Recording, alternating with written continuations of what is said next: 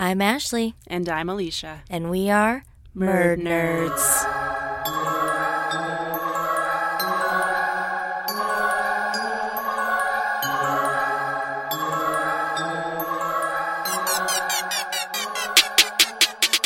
Hello and good day to our Murd Nerd herd.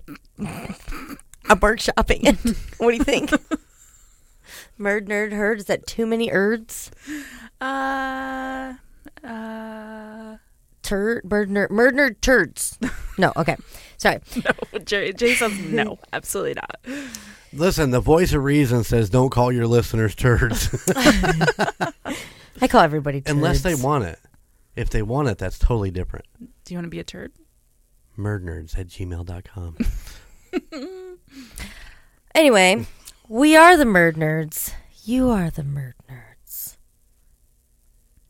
This is Alicia to my right. And Jeremy to my front. Is that weird to say? Might be a little, yeah, it'll be all right. Anyway. Than your back. How you guys doing? Good? We're You good? doing wonderful. Are we good? We've hit that point in recording It's so late. that we've gotten a little goofy. It's think. so late. I'm I always want to eat my goofy. soup. Okay. I Well, should tell us a story, and then you can eat your soup. Yeah, I should have eaten my soup. While we were talking that entire time about that entire story just now for like 45 minutes without recording anything. Jeremy told the best story, and you guys will never, ever know what it's about. We'll never tell. But it was a very good story. Way to go, Jay. Hey, thanks. Okay, I have a weird story. Okay. So, I was walking Shaka the other night, and I saw something move out of the corner of my eye. First, I was like, okay, it's a squirrel that jumped off the porch to bolt for the trees, like when it heard us walking up. Mm-hmm. No, it was a cute little cat. Okay. Okay, little tiger print cat. It looked like pretty well fed and well groomed. So usually when Shaka and I walk by, cats will like freeze up and just kind of watch us and pray that Shaka doesn't see them. And like honestly, 90% of the time she doesn't. Mm-hmm. But this cat jumped off the porch and then like paused and then started like stalking towards us. Oh. I was like, no, kitty, don't do that. I was like scared like Shaka was going to chase it and like fucking rip my hand off. I don't know. So anyway, this cat stalked us. Like, you know what I mean by stalk, right? Get belly to the ground, Right. butt in the air. For an entire block. Oh my gosh. I was so nervous. I was scared. What'd you say? What? What I said? Belly to the ground, butt in the air. Oh yeah. Face down, booty ass up. So I was scared it wanted to attack us. Like it was trying Naturally, to like, be yeah. hard. Like I don't know. So I watched it until we turned the corner and then turned around another corner. It sat at the edge until It was protecting. we turned that second corner. Protecting its block. Yeah. That's weird. Do you have a ninja sword, too? Maybe a little bandana? Said, don't come around these parts no more again. No, you know what you should have said? No kitty, bad kitty. I did say no kitty.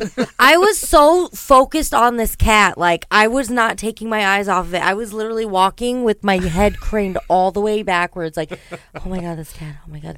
And Shaka didn't give a fuck. She didn't even see it. She didn't see it one fucking time. She didn't even see it.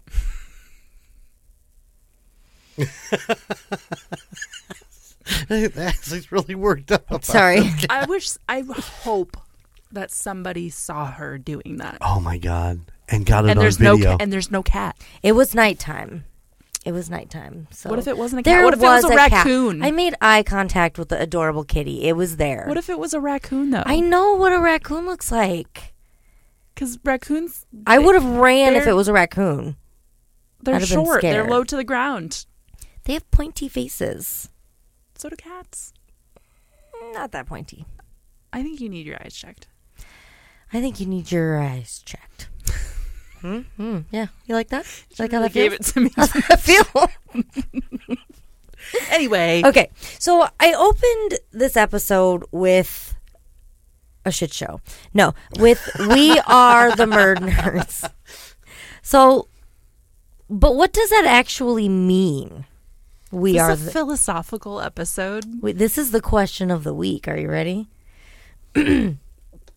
What does being a nerd mean to you? What does this mean to you? Why are you here? What are you doing? What are you doing? I can go, mine's pre-written. I can go first. I don't give a shit. I had time to plan. Well, I can't plan for a question I don't know. Yeah, that's the point of the question, Ashley. Spontaneity. I don't pick the question when we walk in the studio. Oh, I was like, what are you talking about? Is that what you guys have been doing? You're like, I got mine pre-planned. Like we can. It's true. Yeah, we can't. Jay, you go first. You're it's a kind of a deep one. the Sorry. newest nerd. Well, that's true. Although, I am a year old with you guys, so, Yeah, you're the freshest nerd.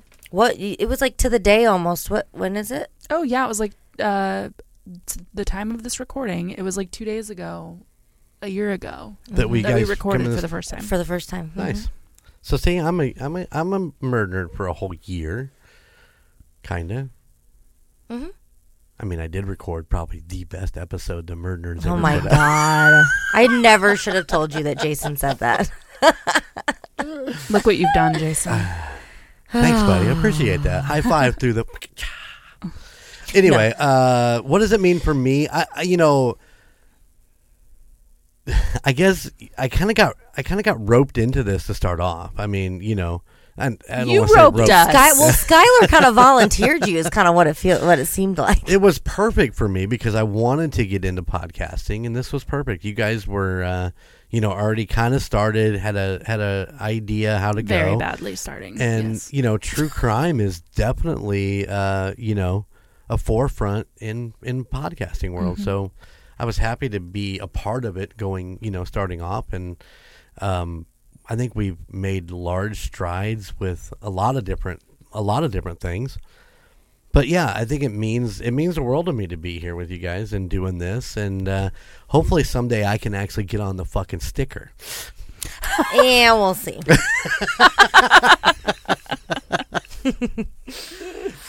For me, being a nerd means a lot of anxiety and a lot of what was that in the middle of the night, and a lot of So like on a more personal level for you. yeah, because we were nerds before we were nerds. You know what I mean? Like true crime aficionados. We were nerds before the herd. She totally went into rapper mode on that, guys. You don't even understand. She's got the backwards hat on. She dropped the 3-finger gun down. What did I really do that? Okay. We can go back and take a look. Roll the tape. Roll the tape. What does being a nerd mean to you, Ashley? Well, let me tell you off the top of my head. So, for me, it's all about like awareness and safety. So, I can't believe how oblivious I was to like simple dangers before like we jumped on this true crime boat, I can remember You should never jump on a boat. That was the first simple danger that you... I'm on a boat. I can remember the Might moment. Fucking interrupting my goddamn monologue. No. Okay. Oh man, we're in for the long haul. So okay, I really can remember the moment when I had the realization of how important it is for everyone, but on a more personal level, and more specifically women, to be aware, like, of things of this nature, of true crime, of what we do, like the stories that we tell. When we started this podcast. What? When we started this podcast, you had that realization? Or to take a walk. I'm about to tell you. Well, no, because I have something I need to say. Okay, go ahead. How many fucking times did I have to tell you, why is your door unlocked? Do you want to be on the podcast as a case? It was well, I can't say this year because it's 2023 now, but it was in 2022. Like, it was recent. It wasn't like, Mm-hmm. Okay. Lock your fucking door. My door's always locked now, okay? God, I don't wear pants at my apartment. I have No to lock the pants fucking apartment. door, because otherwise Nina will just walk in on me with no pants on. That's my rant. Okay. Go Did on. that happen and this is why this is coming up? Yeah, it's a little personal. I don't know that she's ever actually walked in on me with no pants. Okay. So.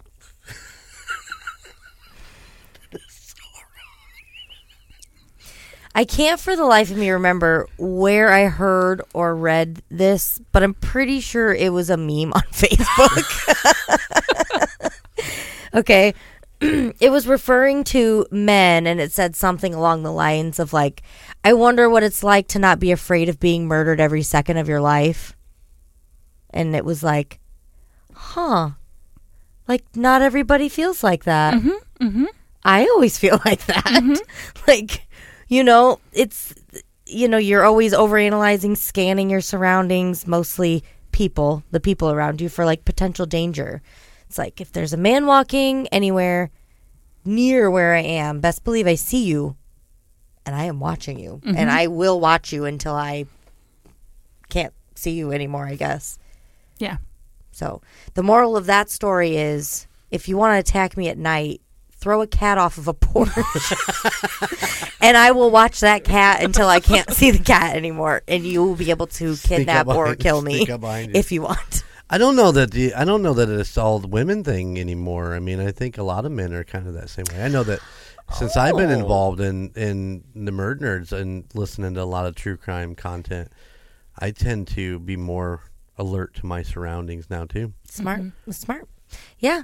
So like I was saying, I know my purpose here is, again, more personally geared towards women. This week, we're going to talk about an abused man. You're welcome. Thank you. Is that at the same time?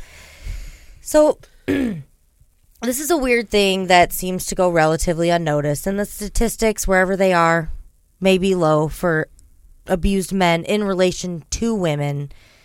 When you're dealing with percentages, the real numbers are still like heart-wrenchingly big. Yes. You know, when I was looking up stats, Google even said, "Do you mean abused women?"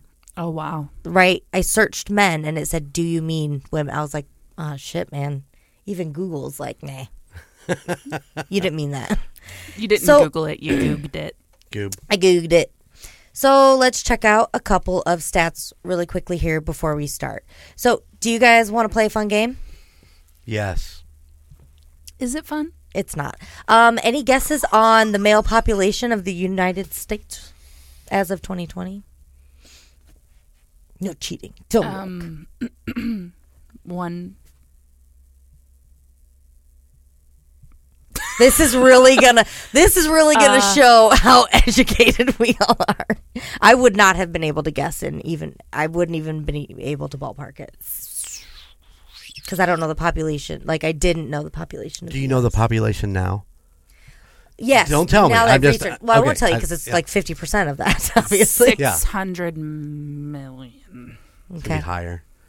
I think I was thinking that the population is it 330 million people? So I'm gonna go with 180 million. Jeremy, you're like so fucking close. It's not even funny. Okay, so See, I'm a badass. you are a badass. Like a I mathematician. didn't write down. I meant to, but I didn't write down the The answer. No, I have the answer. I don't know the answer. It's okay. So That's why she was asking us. She wouldn't know right, the answer. That's why It I'm a is. badass. You're close. there are just over like 330 million people. So this is as of 2020. Right. So there were about, okay, I want to cite my source, sorry. Datacommons.org tells us that in 2020 there were about 164 million men in the United States, okay? So the CDC states that 1 in 3 men experience sexual or contact sexual violence, physical violence, and or stalking by an intimate partner during their lifetime. That is roughly 54 million men. It's a lot of people. It's a Yeah. lot of men. And 56% of those 54 million men experienced this before the age of 25. Yikes. About 1 in 17 men in the U.S. were victims of stalking at some point in their lifetime, and that is over 9.5 million. And 41% of that 9.5 million experienced stalking before the age of 25. So, I'm going to put this out there right at the top. If you or anyone you know is experiencing abuse, you can call the National Domestic Violence Hotline at 1-800-766-7233, or you can text START to 88788. There's also helpguide.org, which seems to be a pretty decent resource. So, yeah. Thanks for including that. Right at the You're beginning. welcome. At the top. So this episode was actually chosen, researched, and predominantly written by my girl, Angela Slayball. So thanks, Ange. You guys have never met her. Maybe I'll bring her in sometime. The sources Angie used were a documentary on the Criminology Documentaries YouTube page, another documentary on the Stolen From Me True Crime YouTube page, an article for BBC News on BBC.com. I could not find the author, but the article is titled Domestic Abuse Husband Let Down Before His Murder. So I don't know. I went on the website and it was, I don't know if they do it differently on there. I don't know. I couldn't find it because usually it's right at the top. Mm-hmm. And then there was an article for the Daily Mail UK by Matt Hunter. So David Edwards' story is like many dealing with physical abuse. It started off slow with only a few hits and things here and there, always getting promised it will never happen again, and then it does again and again until the abuser gets comfortable knowing that they will be able to get away with it, knowing their victim won't fight back. These situations, once taken this far, can, and in David's case did, end not only in bloodshed but murder. David was a wonderful person. Even his ex-wife calls him cheeky. Friends and coworkers said David was fun to be around, and he loved to laugh. He would always come into work with a smile, knowing that he was doing what he loved. It all started... I'm going to tell you what he does. Okay, thank you. He's like, what is What that? does it What does that do? mean? Did I miss it? No. So it all started when David met Debbie. They were both having a fun night out at a local club. When they met, they instantly clicked. Debbie finally remembers how in love they were. So much that they could barely stand to be apart. David was a popular criminal lawyer who was highly respected. Debbie would even go to oh my God, I almost said what? whorehouse. Should we go to the what? I almost said a whorehouse. Jesus Christ. Hey, we all have jobs. Don't judge. The abattoir. That's a butcher. That's not a whorehouse. It just sounds like a whorehouse. Abattoir. Okay, sorry. Focus. Debbie would even go to the courthouse to watch him work because she was so entranced by him. Everyone could tell David loved what he was doing, and he was quite good at it. It doesn't say, like, how long he had been a lawyer, so I'm not really sure. When Debbie found out she was pregnant, she knew she had to tell David right away. She tells reporters he was, quote, over the moon when he found out. He had always wanted a baby, and now the day had finally come. He made sure Debbie had everything she wanted and needed. He would even cook the meals, went to all of the birthing classes, went to checkups, scans. Anywhere Debbie had to be, David was always right beside her. When their baby did arrive and David held her for the first time, there were tears running down his face. So just a great, supportive man. Great man. Love to see it. Right. And none of that changed when their child came. He was a very involved father, even with his demanding job. When Debbie was still in the hospital, he would come in and help with all of the night feeds and change diapers and made sure Debbie was comfortable and had everything that she needed. Although they fell in love fast, it doesn't say how long they were together before she got pregnant. So it's like maybe the night that they met, like she got knocked up, it seemed like it was pretty fast. So anyway, although they fell in love fast, their decline was sort of slow. So they did have a few good years, but around the time Mahala, their daughter, was 5, they just didn't have the same love for each other anymore. So it wasn't any kind of like nasty breakup where they couldn't stand each other. It was more just like falling out of love. Mm-hmm. So they still remained friends, and Debbie would even frequently cook for him or like do his laundry, stuff like that. Even apart, they still wanted to make sure that their daughter saw them together and like being civil with each other, even though they like thought about getting back together because they were getting along so well. They decided against it. Like, this is what's working, you know? Yeah. I feel very strongly about having a healthy relationship with your kid's other parent. I think that's really important. Yeah. You don't have to like respect each other, but I mean, there's just no reason to like badmouth the other parent in front of your child, or, you know, they're going to see the reality as they age. So like, let them decide how they feel when they're old enough to understand. I hate seeing like parents bad mouthing. Oh yeah, it's inappropriate. Yeah. So it was about 7 months after he and Debbie split that David started dating a woman named Sharon. So it's kind of darkly ironic how they met. David was representing Sharon's ex-husband, John Pritchard, in a court case. So, or I don't know if they were married, ex-partner. Pritchard was on trial accused of assaulting Sharon. So David proved that there was no violence on his part and got Pritchard off with no charges.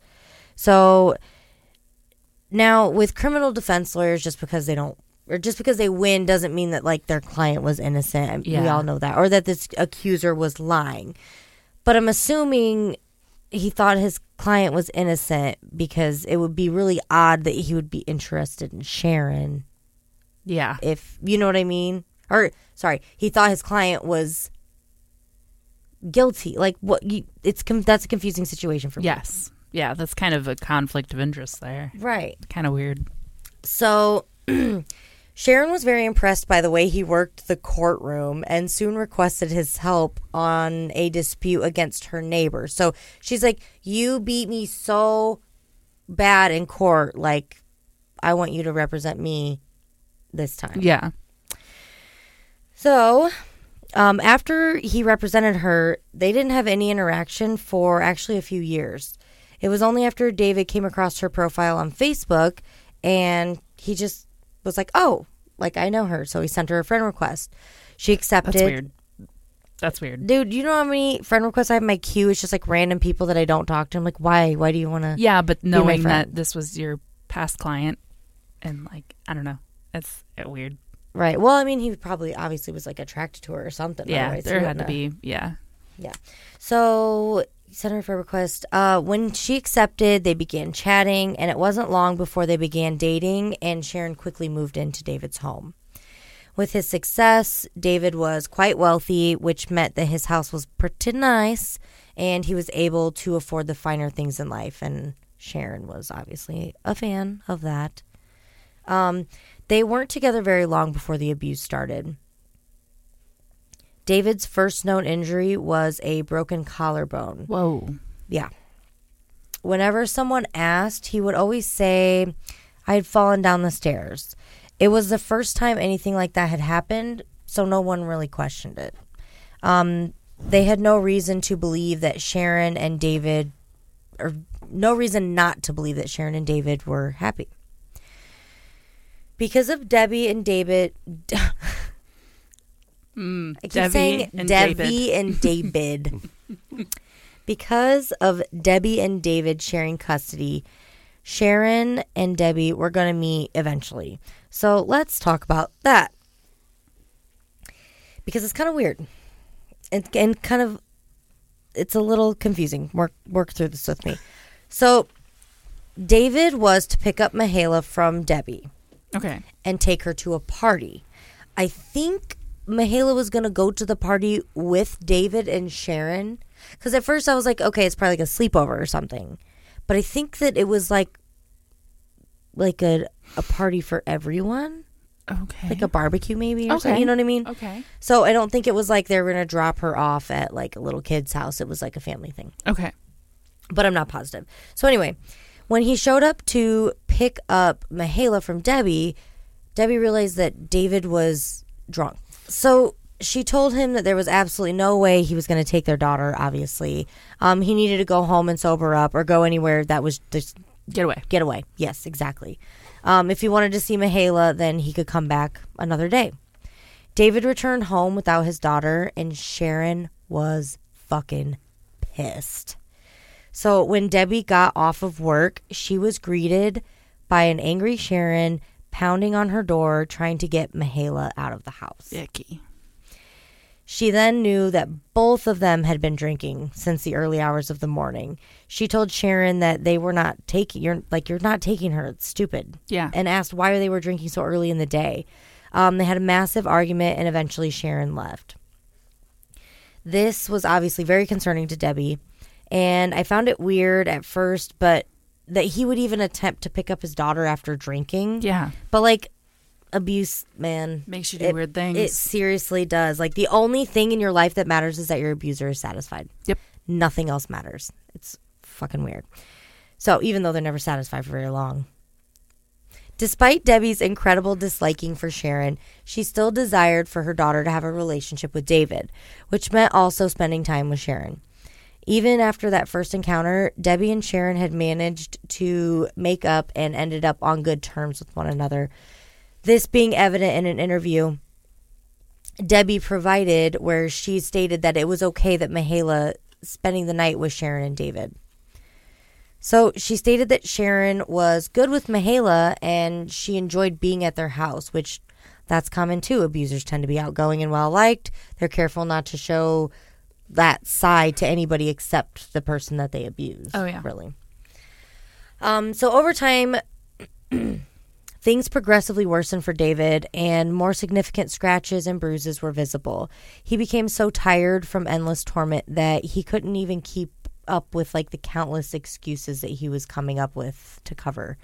In an interview with one of David's coworkers, friends, he describes one of those conversations he had with David. He explains that David had come into work that day with scratches on his eye. When the coworker asked what happened, David responded by saying that his cat had scratched him, or a cat had scratched him.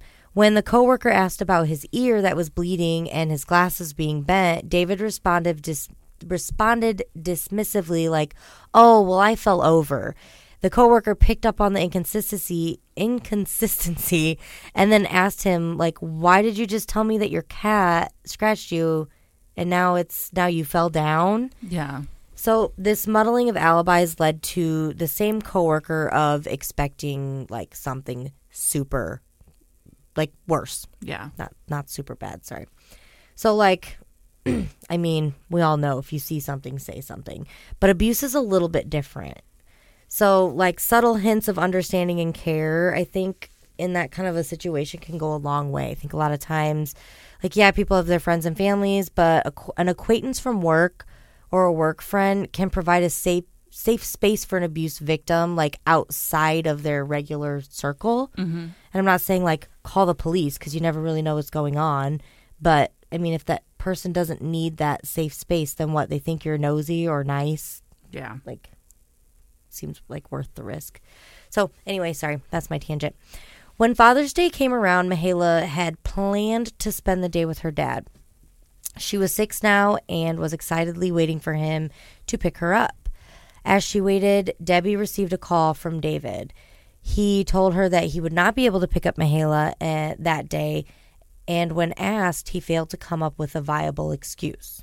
Debbie was furious, obviously. He had never canceled on their daughter last minute like this. Something was up.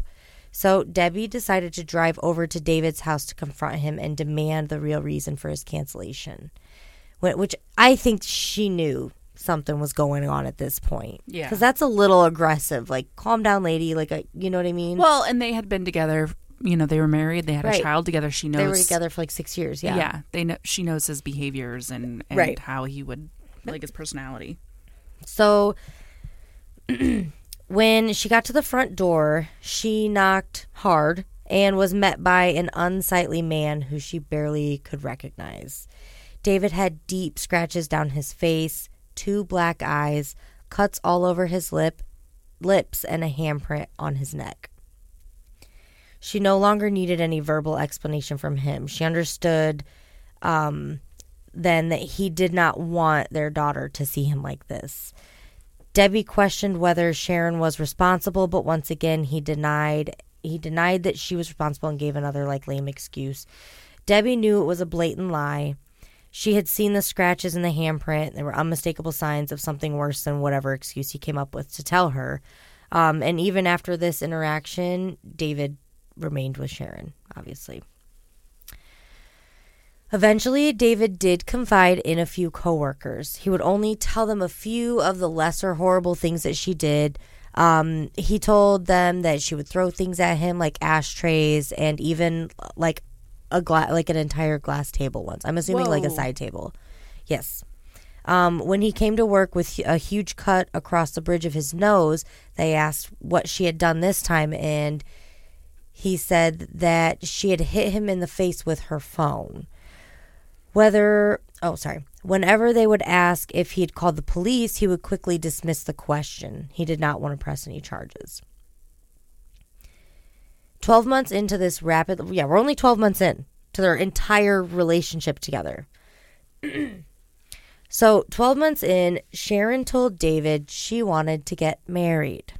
Of course she did. Yeah, she liked the idea of having the title of the lawyer's wife.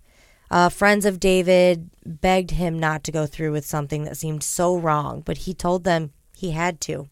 That if he doesn't, she will kill him. Whoa. Yeah. They went to one of the 24-hour chapels in Vegas, and no one wanted to be at the wedding. No one could bear watching him do this. Even on what is supposed to be the happiest day of their lives, once again, Sharon lost her temper. She threw her phone at his face, and it hit him straight into the corner of his eye, giving him a noticeable black eye in the wedding photos. Sharon did use makeup to try and cover it up, but if you look closely, it is still visible. And I did include some wedding photos from the Daily Mail UK on our Facebook page. So, surprise, surprise, Sharon became even worse after the wedding. She didn't want David and Debbie to speak to each other directly at all anymore. She wanted everything said to each other to go directly through her. So, this is obviously ridiculous. Yeah. So after some time, Debbie was allowed to talk to David, physically, but only while Sharon was present. Isolation, again, another key tool used by abusers. Then they can control the narrative at all times. Mm-hmm.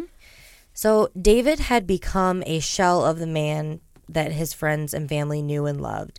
He had lost a ton of weight due to stress. He was always trembling. He had lost all of his confidence and personality that made him who he was. He began not showing up for work that he so dearly loved and drove him to be such a respected person. And when he did show up, he would be bruised and smell of alcohol. David was not safe anywhere. When he was somewhere without her, she would show up randomly, even at work.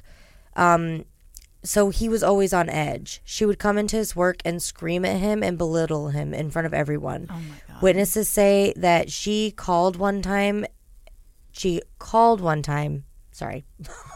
I don't know what's happening. Witnesses say she called one time screaming at him, asking him, "What kind of fucking man are you?" Gross. Sorry, that seems super weird. I was laughing through that. That was not why I was laughing. Obviously. It's so late. Oh my God, it's so late. Brain no worky no more. Okay. When she came into his work and he wasn't around, she would go absolutely crazy, screaming at people, asking them where he went. They would tell her that he was in court, and she didn't believe them. She thought everybody was lying to her. Oh my God. Yes. Which, again, very common, I feel like. 2 weeks ago you covered a story about a man named Dave with fucking a crazy woman, and now here you are again. Save the Daves. Save the Daves. Hashtag save the Daves. Okay. So At this point, Debbie had had enough. She knew that David and Sharon's house was not safe anymore. Not that Sharon had ever actually harmed Mihaela, but the environment was just toxic, including the constant drinking. Debbie had to break the news to David that she knew would break his heart. When she finally got a moment alone with him, she told him if he wanted to see his daughter, he needed to come alone. Who knew when her violence would stray from David to his young daughter? I don't know if Mihaela did witness any of the violence toward her father, but I'm assuming she was in the house when it happened. It was a nice large house, so it could have been very likely that she was in a different room or, but you still hear things, even in big houses. Or see the scratches and bruises. Exactly. So you just know. So Sharon's daughter did, however, witness some of the abuse. She even called the police on her mother one night when she saw her punch David into a wall. Whoa. When police came, David denied these claims, and when they interviewed Sharon, she told them more than once that my husband's a lawyer, which partially seemed like she was threatening them, like a power play. Like, he's a lawyer. What are you going to do? He is the law. He is the law.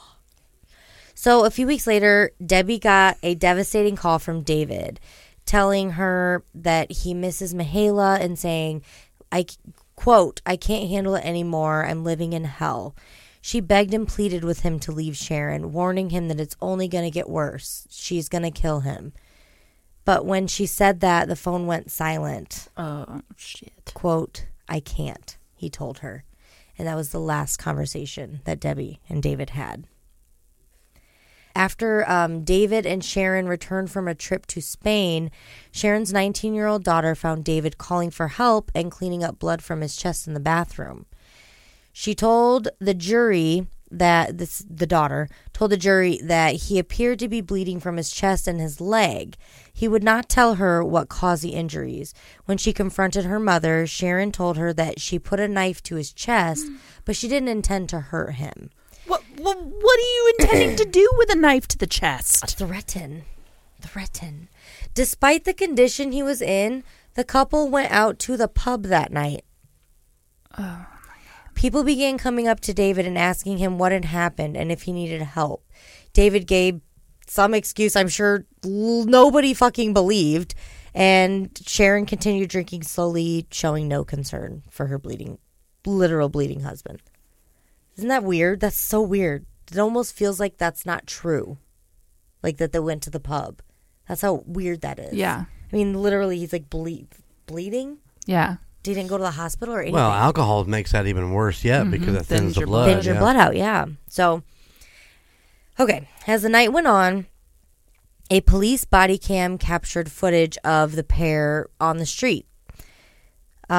Said body cam footage had begun with a policewoman who went to them concerned after catching a glimpse of Sharon ragging him around the neck. This is a quote, sorry. Ragging him around the neck and threatening to fucking kill him, end quote. As described by the officer in court. When she got to them, both were quite obviously intoxicated, and Sharon became immediately verbally aggressive when questioned about the assault and threats. The officer told Sharon that she would need to wait in the cop car while they talked with David. David asked Sharon to please listen to the woman, and Sharon started pointing at him and walking away, saying, seriously? She tried to follow this up quickly with threats towards David, like moving towards him again, but the police officer stepped in, turning her away. Sharon was screaming at this point, telling the policewoman not to touch her. Police interviewed David, and he denied Sharon hurt him, explaining his many bruises and cuts with more worn-out excuses. While he's lying through his teeth to defend her, Sharon is making fun of the excuses that he's using with police and called him an idiot. Oh, my God. If just that night he had mustered up the courage just to tell them the truth of what was really going on, he may be here right now, able to tell his story himself. If only he had told the police what he told Debbie, that he was living in hell and he did not think that there was a way out. Police drove them home after interviewing David. On the ride home, Sharon completely flipped the script and was an absolute delight to the police officer. Even though she would at least once on the ride home go completely dark again, turn to David and say, "I don't know what mood I'm going to wake up in." What the Isn't that the scariest, saddest fucking thing ever? So stepping out of the police car, the body cam picked up the audio of her repeating what she said when they first found them in the street. "I'm going to kill you." This was 18 hours before David was found dead. David Edwards was found dead in his bed on August 23rd, 2015 at the age of 51. A neighbor had heard Sharon screaming and crying outside of her house, so she went to see if Sharon was okay. She was screaming, "David's not breathing. He's not breathing." The neighbor quickly called the ambulance from Sharon's phone, and when the police and ambulance arrived, they found David lying in a blood-stained bed. He sustained a wound to the chest 8 centimeters deep, which was the ultimate cause of death. Sharon's chosen weapon was a 13-inch knife that was found bloodied in the kitchen. When they examined him, he had, quote, 60 external injuries, of which 30 were incised or prod wounds, including stab wounds to his thigh, knee, fingers, and a shallow wound to his scalp. Holy shit. Yes. The fatal wound had barely nicked his heart, leading pathologists to believe that his death was very slow and very painful. Oh, God. I know. I almost didn't put that in, but it's like, this is the reality of the situation. Yeah. They think within this time,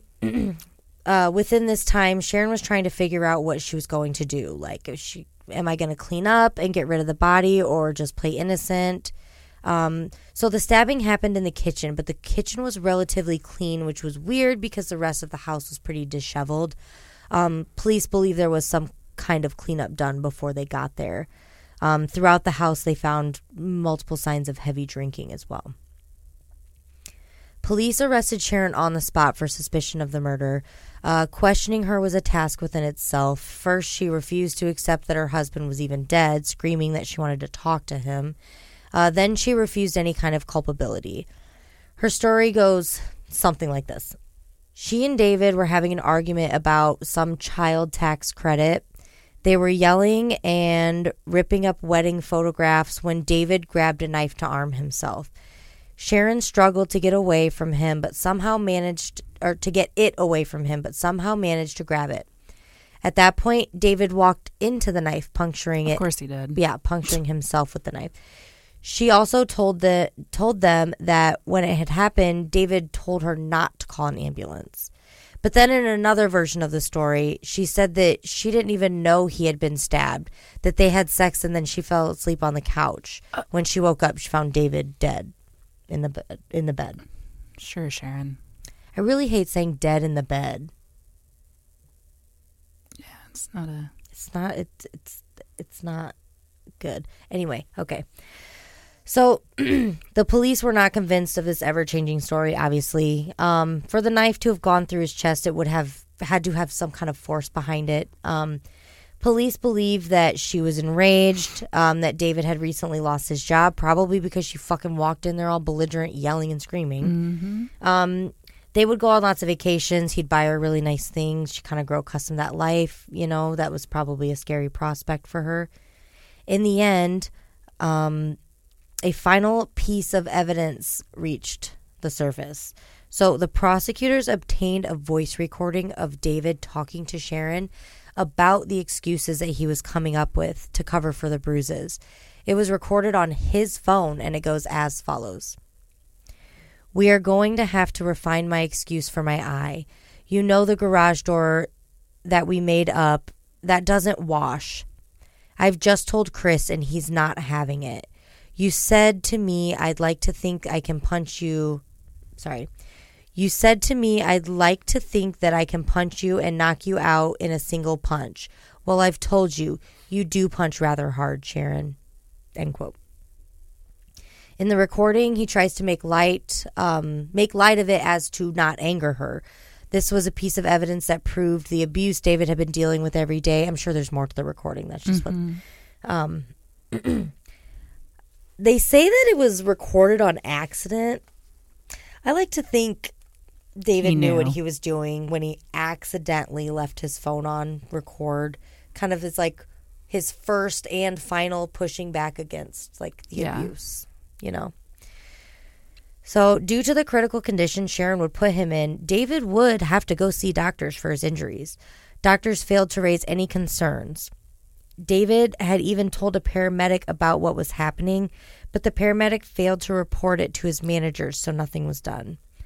David did reach for a lifeline more than once, but was overlooked, probably lowering his confidence in telling others about it or trying to get out again. Pay attention, people. It is very hard for abusers experiencing long-term abuse to even hint at what's going on, let alone outright tell someone what's happening. Mm-hmm. That little spark of bravery needs to be immediately acknowledged and, within reason, acted upon. Yeah. Within reason. That spark will burn out in the blink of an eye, and they'll go right back into the dark hole. So, who knows how long he would have suffered, through life with Sharon, watching his every move, hurting him for years and years to come. She masterfully broke down the man that David was, the fun and kind person his friends and family and even clients knew and cared for. He was replaced with an alcoholic, anxiety-ridden man. And the saddest part is that, this is so fucked up. I probably shouldn't even read this, but I'm going to. Saddest part is that his death actually freed him from his hell. Yeah. He was afraid in his own home. He never got to relax. So it was almost like a blessing. Yeah. In the end. So yeah, I apologize for the bleakness, but this whole story is so heart-wrenching. I did write a softer ending. I decided I didn't want to try to round it out. To me, I feel like the retelling needed to end sad and harsh because it's just the reality of the story. Yeah. So sometimes things are meant to make you feel uncomfortable. Yeah. So they don't happen. So yeah, she was found guilty and she's in prison, and good. That's such a sad story. Well, I looked at pictures during your story because I always like to put a face. Right. And they showed the wedding pictures, and he's just slumped over. Yeah, I want to look at it. Very, I know his posture. He just looks so defeated. And she's not a very big woman. I mean, maybe it was probably very embarrassing to be I feel like, right, as a man, it's probably embarrassing to be this woman's beating the shit out of me. For some people, especially when she's not very big. Right. You're less of a man because you're allowing this woman right. to... And it's not like he's a big beefy guy. I mean, he was kind of tall and gangly, and yeah. Not only that, he probably did see the good parts of her and wanted to protect those. Mm-hmm. There's something that enticed him into wanting to be with her. It wasn't like they started the relationship off with him getting his, shit rattled by her ever. It's just so devastating. Yeah. So, well, I think that I guess I don't understand why he didn't ever just reach out, and why I know he reached out for some lifelines, but at some point, what you're saying is there probably was a good side to her, and there was things that he cared about. Yeah, but they probably had fun together. Yeah, but at the same time, if you are just beaten and battered and completely torn up, you gotta say win sometime. Yeah, right. And it's hard to do. When you were talking about her story about what happened, maybe that might be a little bit of truth in that. Maybe she was holding a knife and he just said, "I'm over this. I can't do this anymore," and he plunged himself into it. Well, yeah. I'm not saying that's what happened. But I'm she just told saying, 3 different stories. Yeah, I know. But yeah. When you were saying that part, I'm like, I could see why you would just finish it off. Right, yeah. There's a pattern to it.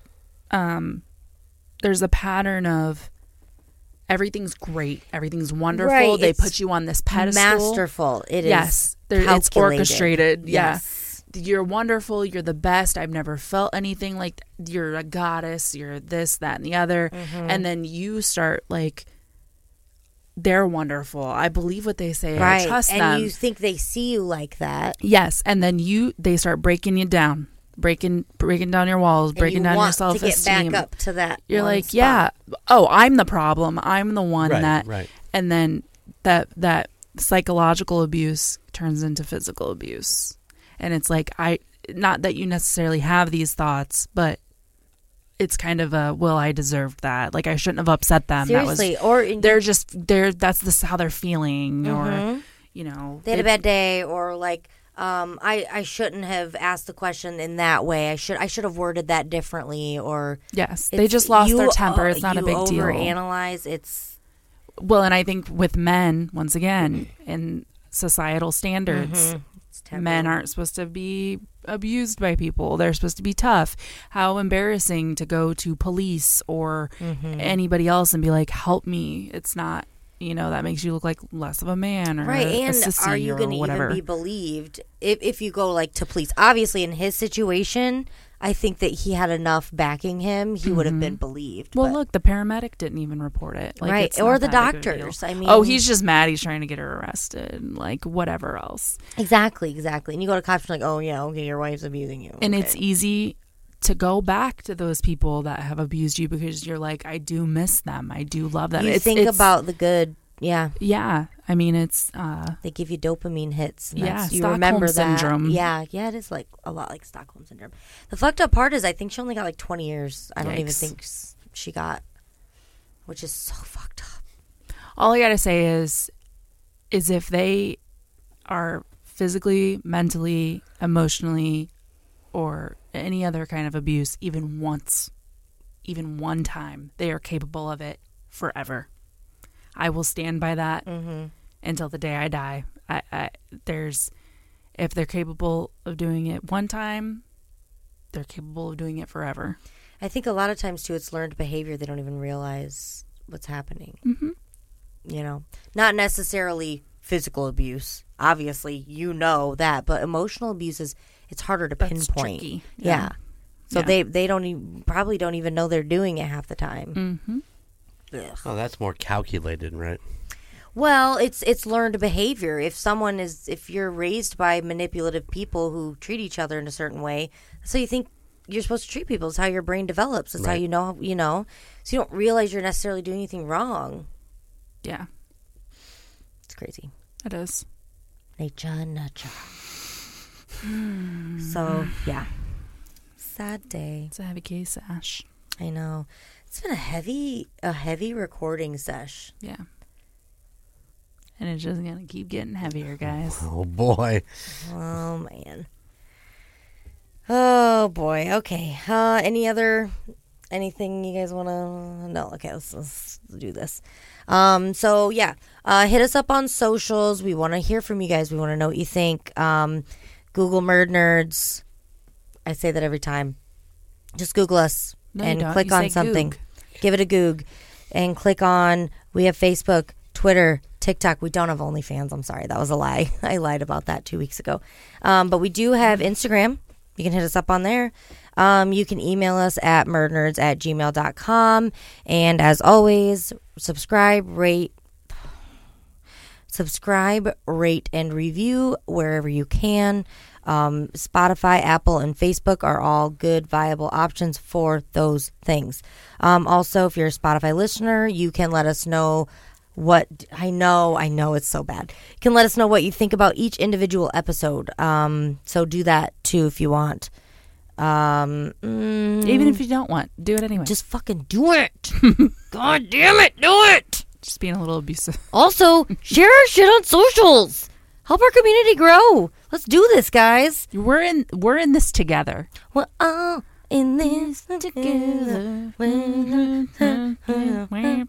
If you have some spare change, there is a link in the show notes where you can give 99, Cents. 499. Thanks. I really like that. And 999. Here, Or, hold I'm on. sorry, not and, or. Let's brainstorm some places that they could find spare change. The couch. The cup holder in your car. Your kid's piggy bank.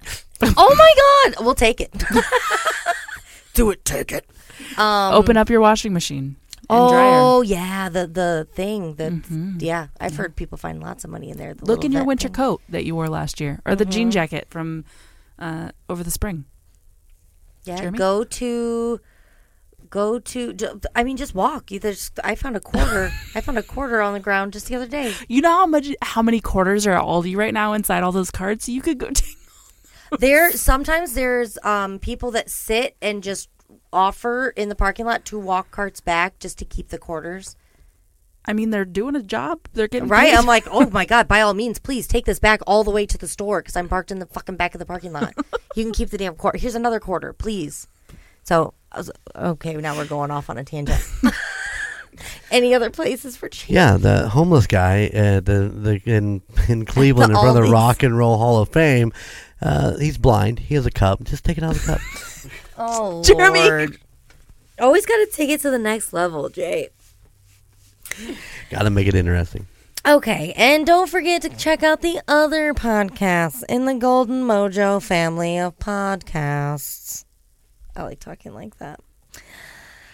We've got, let's see. Okay, I'm going to do this in order. Are you ready? I don't have this written down. This is my one I read 2 weeks ago about the Spice Girls. So watch me wing this. Monday is the Call Guys. Yes? Okay. Sorry, I need a reassurance. You guys have to tell me. Okay. Okay, so Monday's the Call Guys. Pop culture, movies, fun stuff. Gunner, Colton, listen to it. Vanilla Thunder. Yep, that too. Chico Noise. On Tuesday, it is Golden Image. Looking behind you won't help with that one. Well, You're because right. I know it's not Golden Image, Mojo. yeah. There you go. They go do things, so you'll want to go do things. They'll tell you about the things and how much they liked the things or didn't like the things at the places that they go. It's almost always they like the things. Yeah, Very they rarely. they pick good things. Yeah. You Okay. need to pick somewhere that you know is bad, so you get like the play place at McDonald's and talk about how awful it is. Yeah. We're here to support and uplift local business, Alicia. Yeah, down with Down with McDonald's. They're the man. down with the man, up with the Woman. local man. Oh, boy. Okay, wait. What day am I on? Monday, Tuesday. Wednesday is the United States of Paranormal. All your spooky stuff. So if you like spooky stuff, if you don't live alone, if you're not a single female living alone, you can listen to that. I can't. So then we also have the Indiana Chiefs fans on Thursdays. That's for sports. With balls and If you like things. sports, you can listen to that one. It's good. And then Friday is a double feature now, isn't it? Are they Yes, it dropping is. Fridays? Yes, they are. Double So feature Friday. it'll be a double feature every other Friday because they're Yes. doing bi-weekly. So we've got a Court of Books and Booze. So they drop on Fridays just like Murd Nerds, but they will be bi-weekly. So yeah, they're going to be going through. They're doing a Throne of Glass right now, right? Currently, yes. Currently, they're doing Throne of Glass, so that's an 8-book series that we are going to dive into here soon, Alicia and I. I think I'm going to read it and listen as I read. I think that's what I'm going to do. Yeah, I know people who really like to do that. I know, I'm going to do that. So you have 16 weeks to finish 8 books. Are they going through the entire book in one episode? Isn't that? Yeah, what they're they're doing doing? 8-book an episode. Each up, yeah. Oh, They're called okay. chapters, not episodes. I'm sorry. Yes, they're chapters. A book of chapter. Okay, anyway, so check that shit out. Good shit. Yeah, it's good shit. It's all good shit. Good soup. Good soup. I don't even like sports that much, and I like the Indiana Chiefs fans. I'm just That's saying. because we're entertaining. You guys are funny. Yeah, it works. It totes works. And, we get to talk about Travis Kelce. If I had a man crush, You that mean would be Travis Kelce. don't say if you do have a man crush on him, obviously. Okay, I might have a little man crush on Travis The Kelce. way you're rubbing up on your mic right now, it's not him. Calm down. Trav. Oh, Trav. They have a new nickname for him? What? No. What? Okay. He is a good-looking man. Have you ever seen pictures of Travis Kelce? No, I'm No, going you to should look him pull him up up. right now. What's his name? Travis Kelce. Travis Kelce. Travis Kelce is a good looking man. Is he an American musician? Nope, he's a football player. He's a football player. We actually did a few weeks ago. We had almost Andy Reid on. Yeah, he's a good looking dude, isn't he not? Yeah. What up, Trav? Okay. Episode 28 with you- almost Andy Reid, who is. It was an amazing interview. We had such a great time with him. If you don't listen to anything else, go listen to that one. It was so great.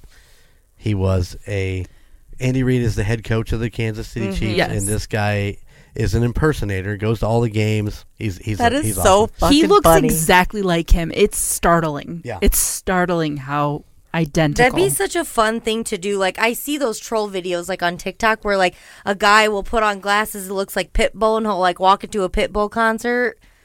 And like I think there's one other one that I wish does I it. looked like really close to a celebrity. Yeah, where I it'd could be do so that. funny. I would to love do. to be an impersonator, like a Dolly Parton. I love Dolly Parton. I I brought her love up. Dolly Parton too, honestly. I really do. I love her. I was looking up old pictures of her. She, oh God, Babe. she's so gorgeous. Oh my God, so pretty. Well, she really maintained well. I mean, I know she's had work done, but I was gonna say she had a lot of fucking help yeah, with but that. She was so pretty.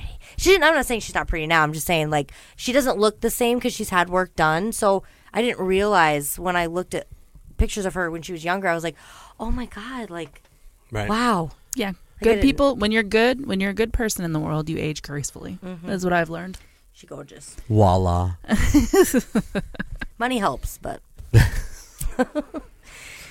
Okay, I think that's enough raving and ranting for today about everything. All right. If you haven't been told today, Suck it. nope. Colton. Suck it, Colton. I want to say a nice thing about somebody. If you haven't been told today, I really like the way that you clean up your area before you leave work. That's really nice of you to do. Yeah, that's really You know who you respectful. are. That's really respectful to all your fellow coworkers. Yes, it is. That's all I have. You can say more nice things. That's the only one I can think of. Did you clean your shoes?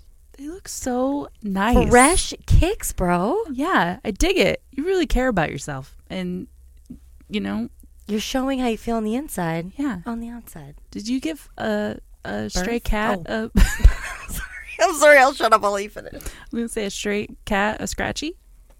That was very selfless of you. Well, maybe a little selfish. You wanted Risky to- and dangerous is what it sounds like. Don't do that. Aw, did you finally take a shower this week? We really appreciate that. And you look good You for put today. Did you put deodorant on? Nope. Thank God, because when we give high fives, just a waft. We gotta stop. We love you guys. Anyway, we love you, and you're doing great, and keep it up, friend. Go, friends. Go, friends. Bye. Bye-bye.